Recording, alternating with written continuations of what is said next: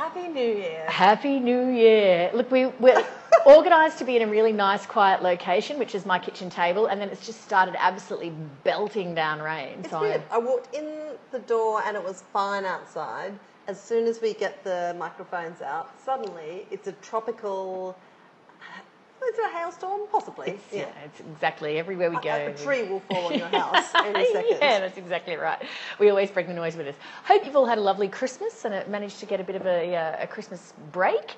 Now, I think we should leap straight in because we've got all of, half an hour before I have to go get the boys from daycare. So now there's a few things I know that we both read and watched over summer. The Crown. Yeah. What did you think? Well, so I was so sort of pumped up and fueled by by Julia Baird's Victoria, which I continue to harangue everyone I meet about because it's so great.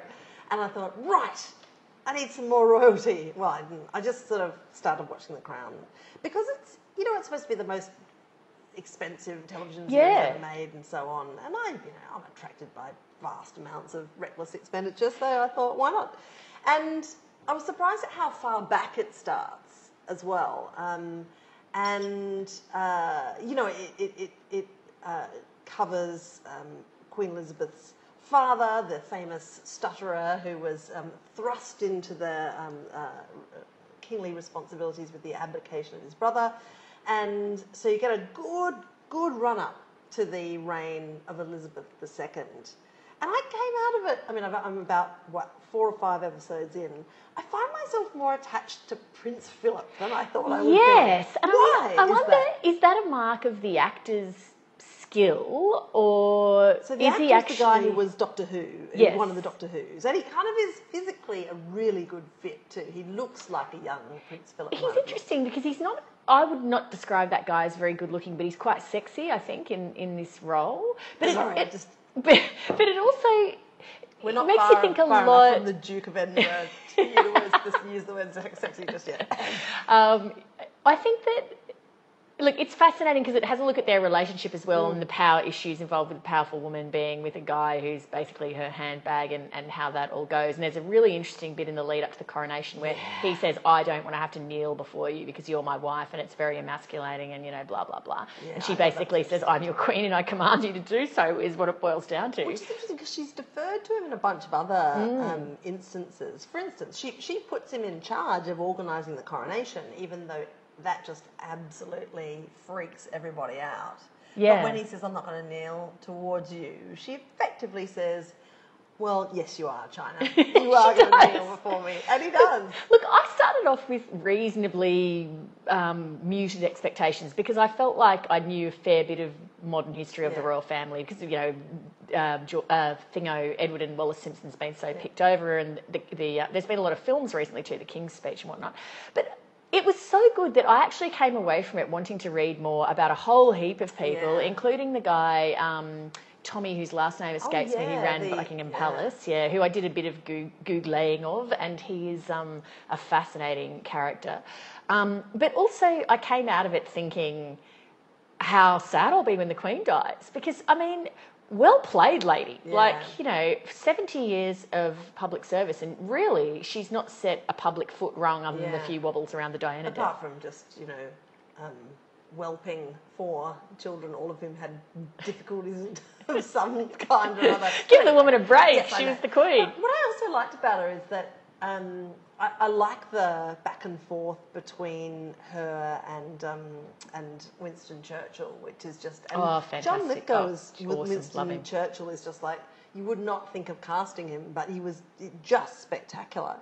And her tentativeness as a new monarch and growing awareness there was something really wrong with Churchill and how he was governing by that stage, he was very physically impaired, is quite well rendered.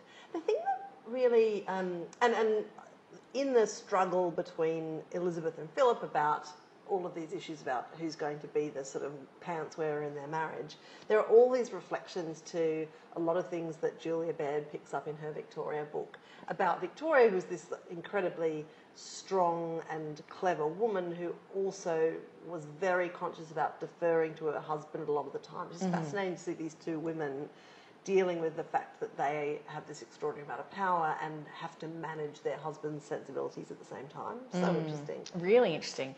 Another thing that I listened to purely on the strength of your recommendation is a podcast called Homecoming. Yeah. So it is a podcast, it's by the people from Gimlet Media, and it is a drama. It's basically a radio serial, right? Play, yeah. And it has Catherine Keener plays the main character, David Schwimmer's one of the others, and the basic premise is she is a psychiatrist / psychologist who runs some sort of secret military debriefing program where soldiers with PTSD. Yeah.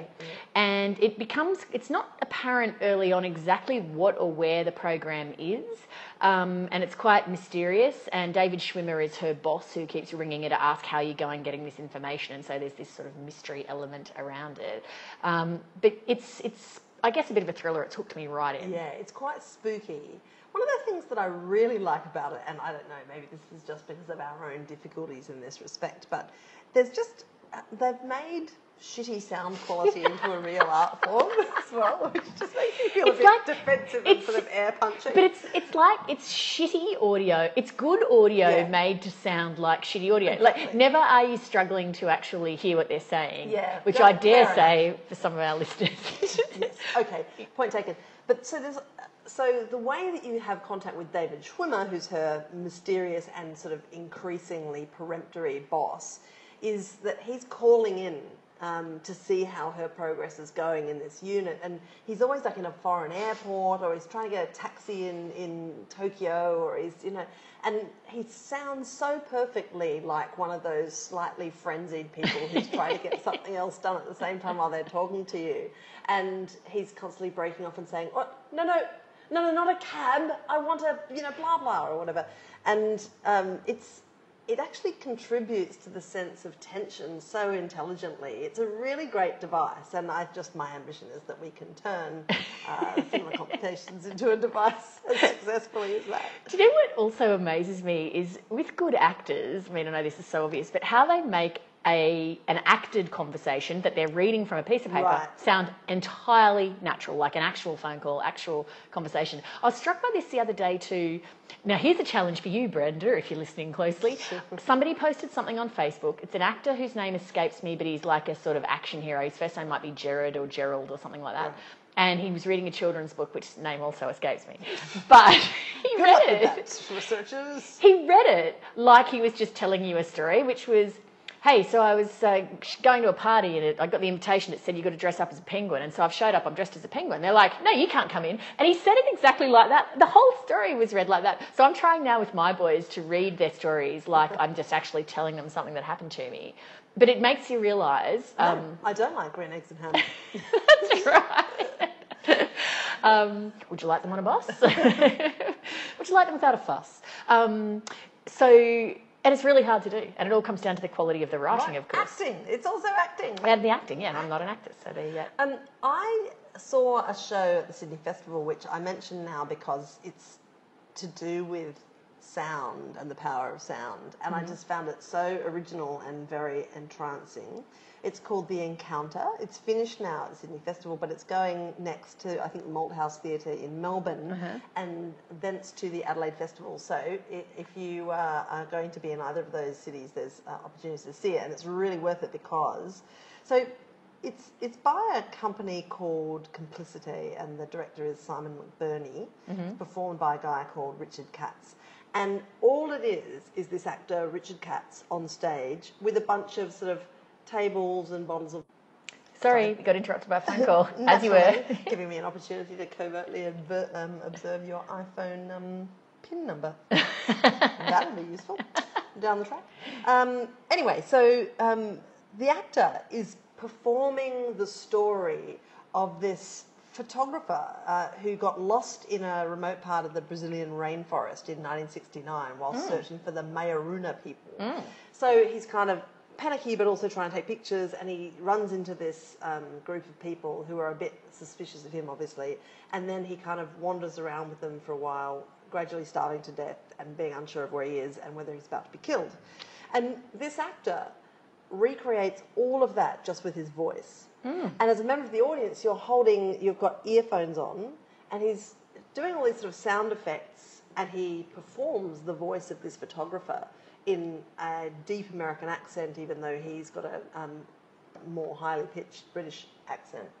And you think there's no way that this is going to be a really engaging 2 hours of theatre, because I can see everything that's on stage. There's no set, there's just a couple of microphone stands and like really a disconcertingly large number of bottles of water. But after about 15 minutes, you're completely involved. And even though you can see what he's doing to make these sound effects, weirdly enough, it doesn't make them any less effective. Wow. And it's such a weird thing to see at the theatre, something that is really nothing to do with the visuals at all. Although, I mean, he actually creates his own set by, like, the narrative jumps back and forth to the jungle, and then suddenly it's the actor-writer back in his own flat writing this story, and his little daughter is there, and you get the sound effects of her asking him questions. And it's so believable, you can just zip back and forth between rainforest and this flat somewhere in London. And why were there so many bottles of water? Because he was making river sounds. And so he was jumping around to different microphones, because some of them had looping equipment. And there's this incredible sequence where he creates the sounds of a rainforest he's got this sort of directional microphone that he runs around, making all of these kind of bird sounds and drip sounds and sort of, leaf rustling sounds, and he runs around and around. It's on a loop, so after a while it builds up, and suddenly you're in this rainforest. It's quite... That's incredible. It's full on, yeah. Where do people get some of their ideas from, man? I just don't know, and that's the thing, like, you go see theatre and you're like, oh, well, this is a Russian-style tragedy about everybody being hopeless and various people sleeping with each other, or, oh, this is one of the ones where someone gets murdered, or whatever. But this is completely... just like if some actor or some writer came to you and said, this is what we're going to do, you just go, see ya. See ya. But it actually worked incredibly well. It's sort of unusual to see something so original. That sounds amazing. Yeah, it was really good. But it made me think of the bad sound quality. After the Homecoming, after every episode, they've got a little director's, where they talk to the actors or the writer or whatever about how they achieved this effect. And there's one where... two characters have a conversation on a Ferris wheel. And I've heard that one. Even though you can't see the Ferris wheel, it really adds this sort of quite spectral element to the whole thing. Like, these two people are having a conversation on a Ferris wheel, and why are they there? It doesn't, why are they on a Ferris wheel? Who knows?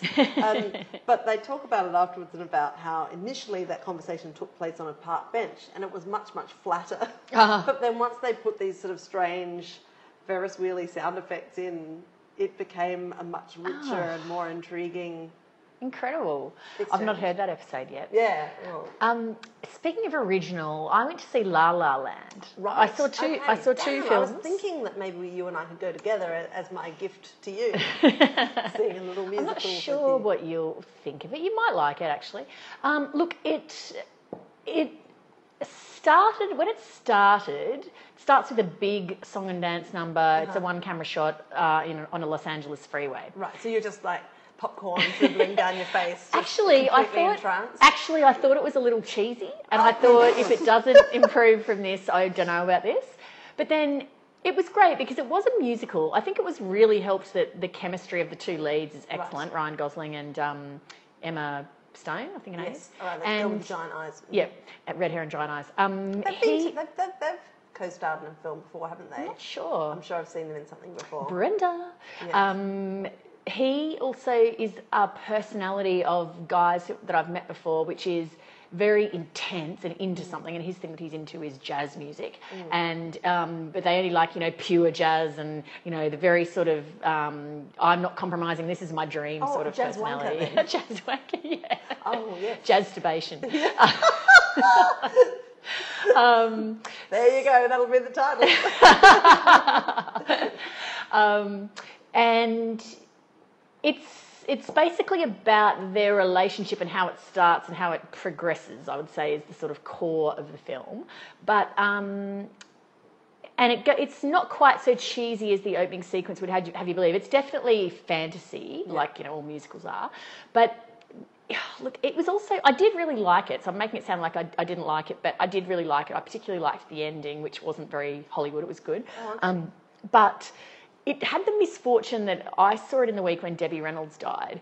And so I was watching clips from Singing in the Rain on very high rotation. Oh, that's harsh, isn't it? Really nothing harsh. Stands up well to that. No. And there's a dance sequence which is sort of probably the dance sequence of the film. They're on a mountain in Hollywood with a big scenic outlook behind them, and they do a dance. And they're both, frankly, pretty terrible dancers, particularly compared to Gene Kelly and Debbie Reynolds. So it was just that I thought, geez, they're a bit ordinary, they're a bit out of sync. And then I saw the most brilliant dancing ever captured on film, so it didn't quite, hold up. But I still did actually enjoy it. I enjoyed it far more than the other film I managed to escape out and see, which was Jackie.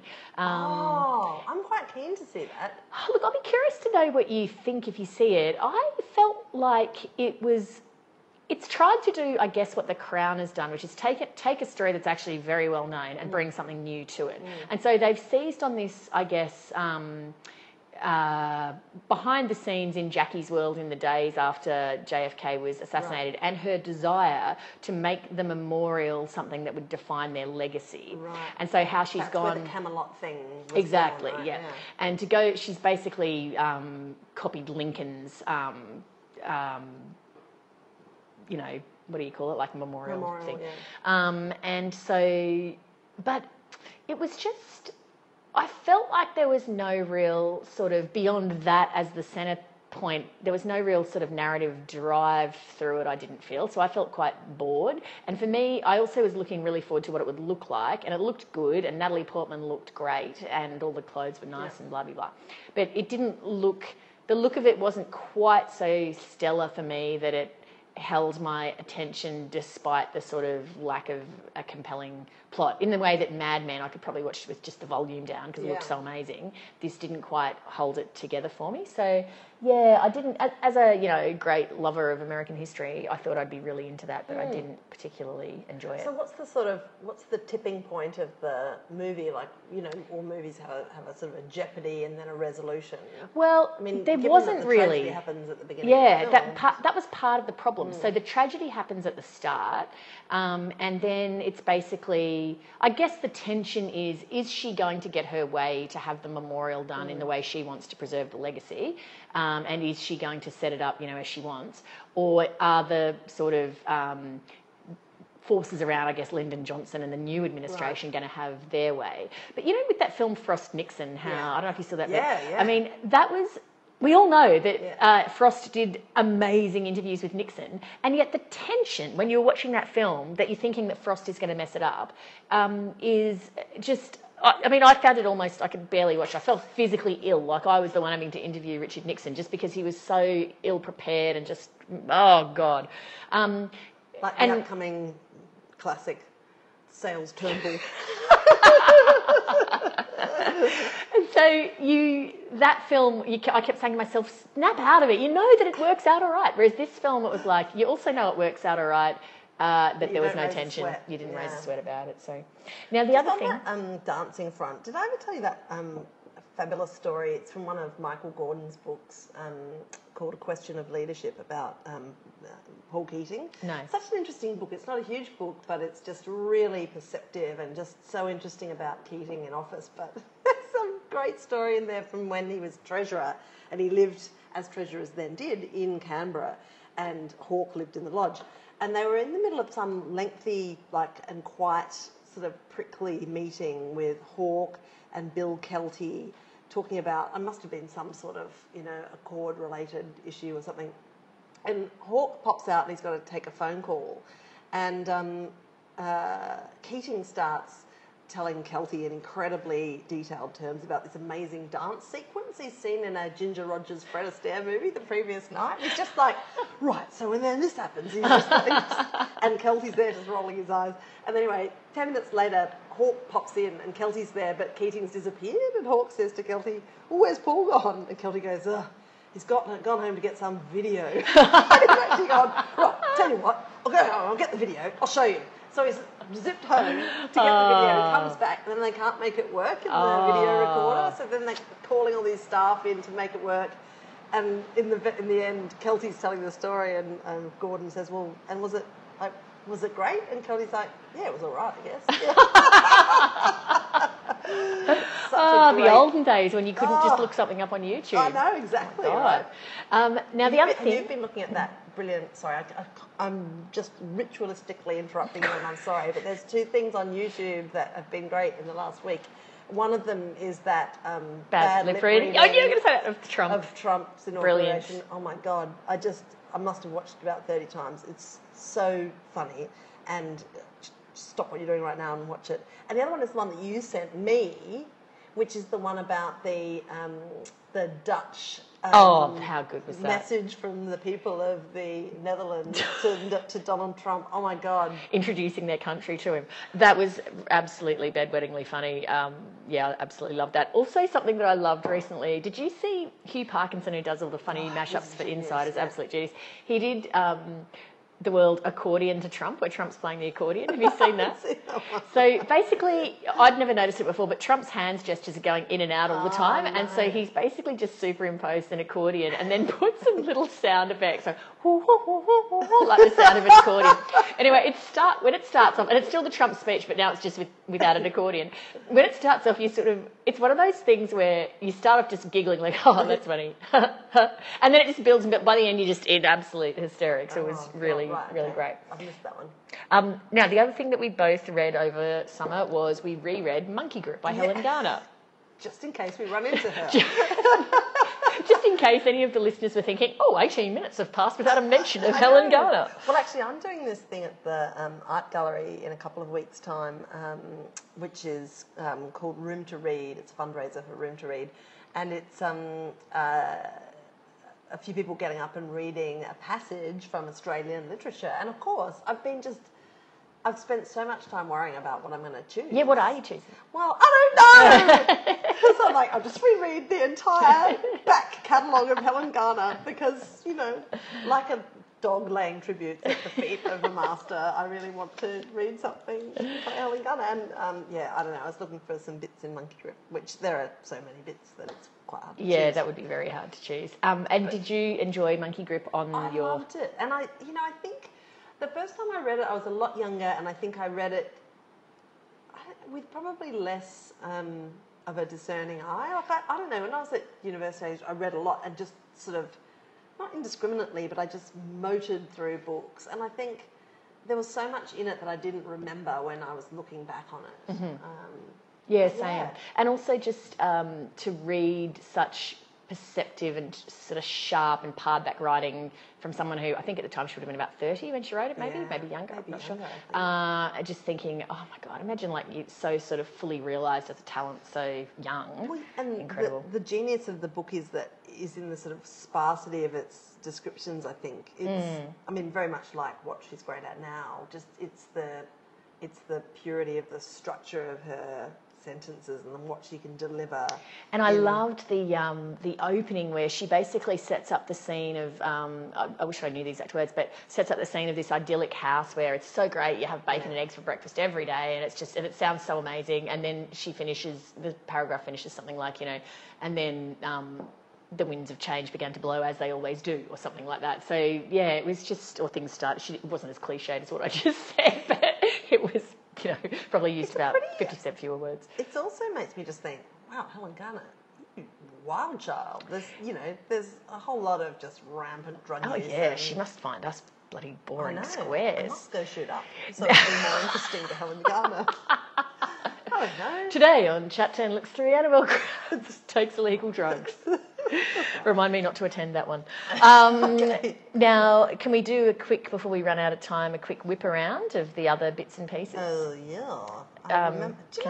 It seems so long ago that I started Christmas holiday reading that. I know. Can I quickly whip down my list? Yeah, you can. So generally nothing puts fear in my heart like somebody saying to me, hey, my dad self-published a book. He thought you might like to read it. And then someone giving it to me. Okay. Which one of my friends did. And it was great. Wow. I loved it. It was called Left Luggage. The author's name's Andrew Christie. It's set in inner Western Sydney, Camperdown Glebe, and it's basically a thriller. It's about a a man whose mother has been a revered Australian war photographer, and she's just coming back to Australia. She's been living in Paris for nearly her whole life. She's coming back to Australia to move into a nursing home near where the son can look after her. His father had been killed years earlier in somewhat mysterious circumstances. The mother has a suitcase. It's the father's. It's in a storage unit. It's full of weapons, it turns out, and then chaos ensues. Anyway, it was really a great read, and I would think a discerning publisher would probably want to get their hands on it. So it was called Left Luggage by Andrew Is it published Custer. or is it? He published it himself, but it's very.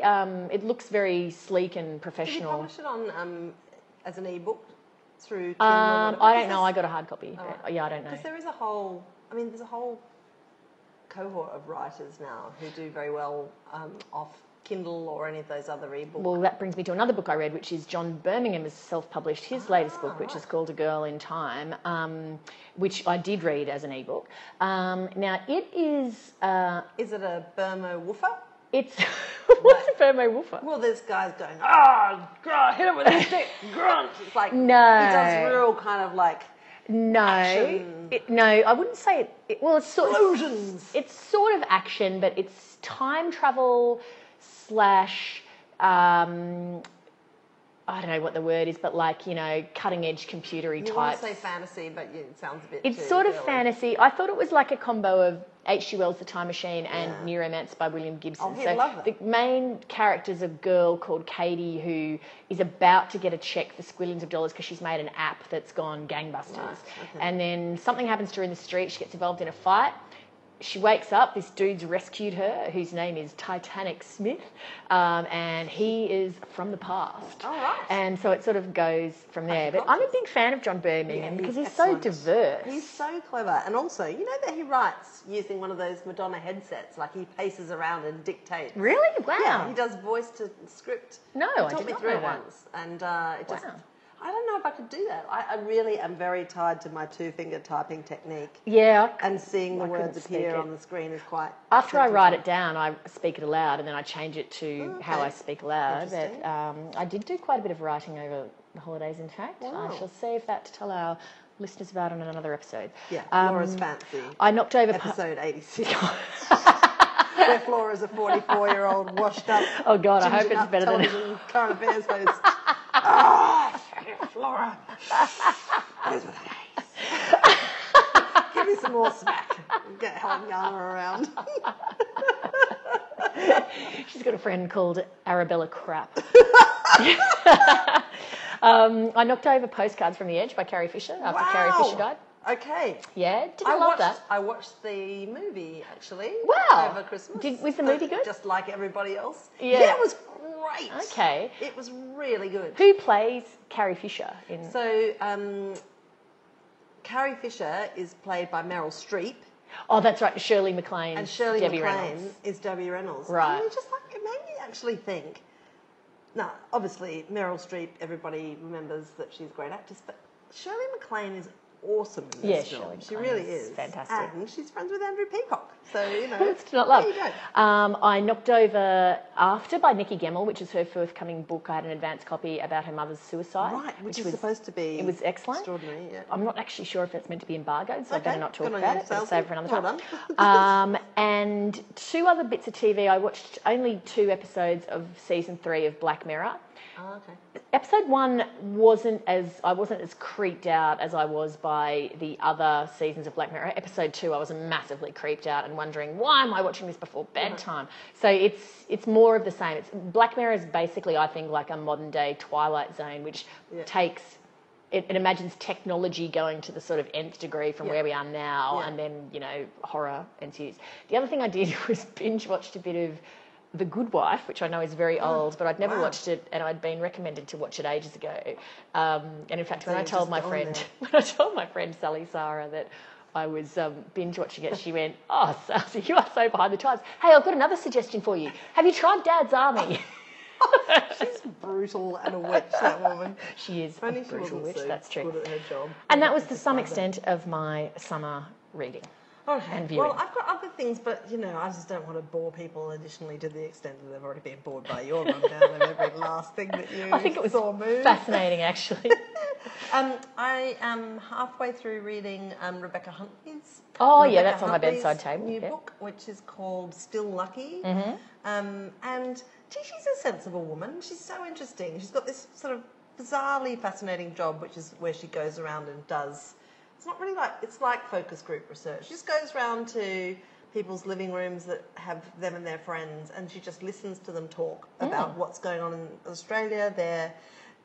It goes into this report that she writes called the Mind and Mood Report, and it's in the short attention span present. There's so few people that take a long view and step back and look at overall patterns. She's so valuable, and the book is actually really heartening about Australian attitudes and optimism, and it strikes quite a reassuring note actually in the current environment of constant global panic.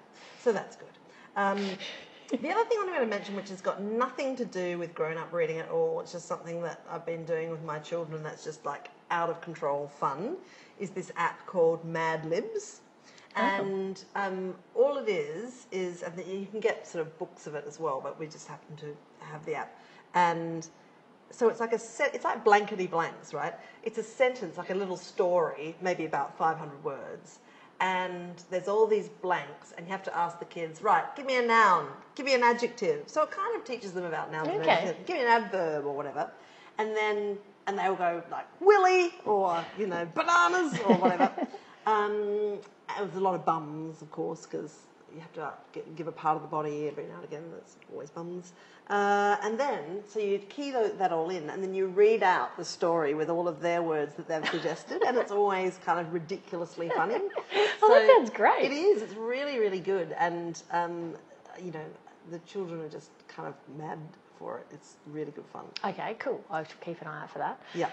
Do you reckon, I don't know what made me think of this, I know actually, because we were talking so much about the crappy audio quality, and we did over Christmas say, look, let's get organised and buy some decent recording gear. Yeah. And then it made me think, well, how hard would it be for us to also have some music and a little theme song? Because like every podcast you listen to has music in it. Oh, yeah. Do you think that our theme song should be just like instrumental, sort of like Driving Miss Daisy sort of music? Yeah. Or should we have a theme song like an expositionary theme song? Because I'm a fan of the expositionary theme song, and you won't be surprised to know. But they've got out of fashion. What even is an exposition? Well, like, Welcome Back, Cotter. Yeah, exactly. I was actually thinking of the nanny. She was working in a bridal shop in Flushing, Queens, when her boyfriend kicked her out in one of those crushing scenes. What was she to do? Where was she to go? She's out on a fanny. Something like that. That explains the whole premise of the podcast. So you mean like Macca on a Sunday morning? But he has an expositionary theme song, doesn't he? Yes, he does. Oh, does he? It's just him talking it. Like, it's like... What do you think? Should we have, do you reckon we should have a musical one, or should we actually write a theme song? I love how you boxed me into these two insane choices. And you've got this weird smile on your face. Like with the kids, would you like broccoli or carrots? Yeah. Broccoli and carrots, please, Salesy. Knowing with a dull sense of certainty that next time I see you, you'll have something sketched out. See, I think you should write the words, though, because you're better at funny words than me. So I think you should write some words, and then I'll put some music to them and perform it. Okay. This just sounds... I'm already feeling a bit trapped. See, then the other thing was, because I'm a tight ass, and I realised, well, if we just do it we won't have to pay copyright on anything. We're going to be spending all of our money on this expensive recording. Would you like to base it on any existing piece of music? Because I'm better No. when... No, right. Okay. No. You like the structure of the rhyme, so you know what you're doing. Yeah, all right. Yeah. Okay. Is that what you prefer? Well, I just, I guess so, yeah. Yeah, easier to I agree. But that's why I wanted you to come up with the words first, because it's the same in the other direction. So we've come up with a guarantee. Well, I guess what we could do is come up with a formula like AAB, AAD, or whatever, and then you write to that, and then I'll make it work. Anyway, Sorry, this is a conversation. What do you think? Your thoughts? Have your say. Right to Chelsea's Madcap Project, care of. Any bin near you.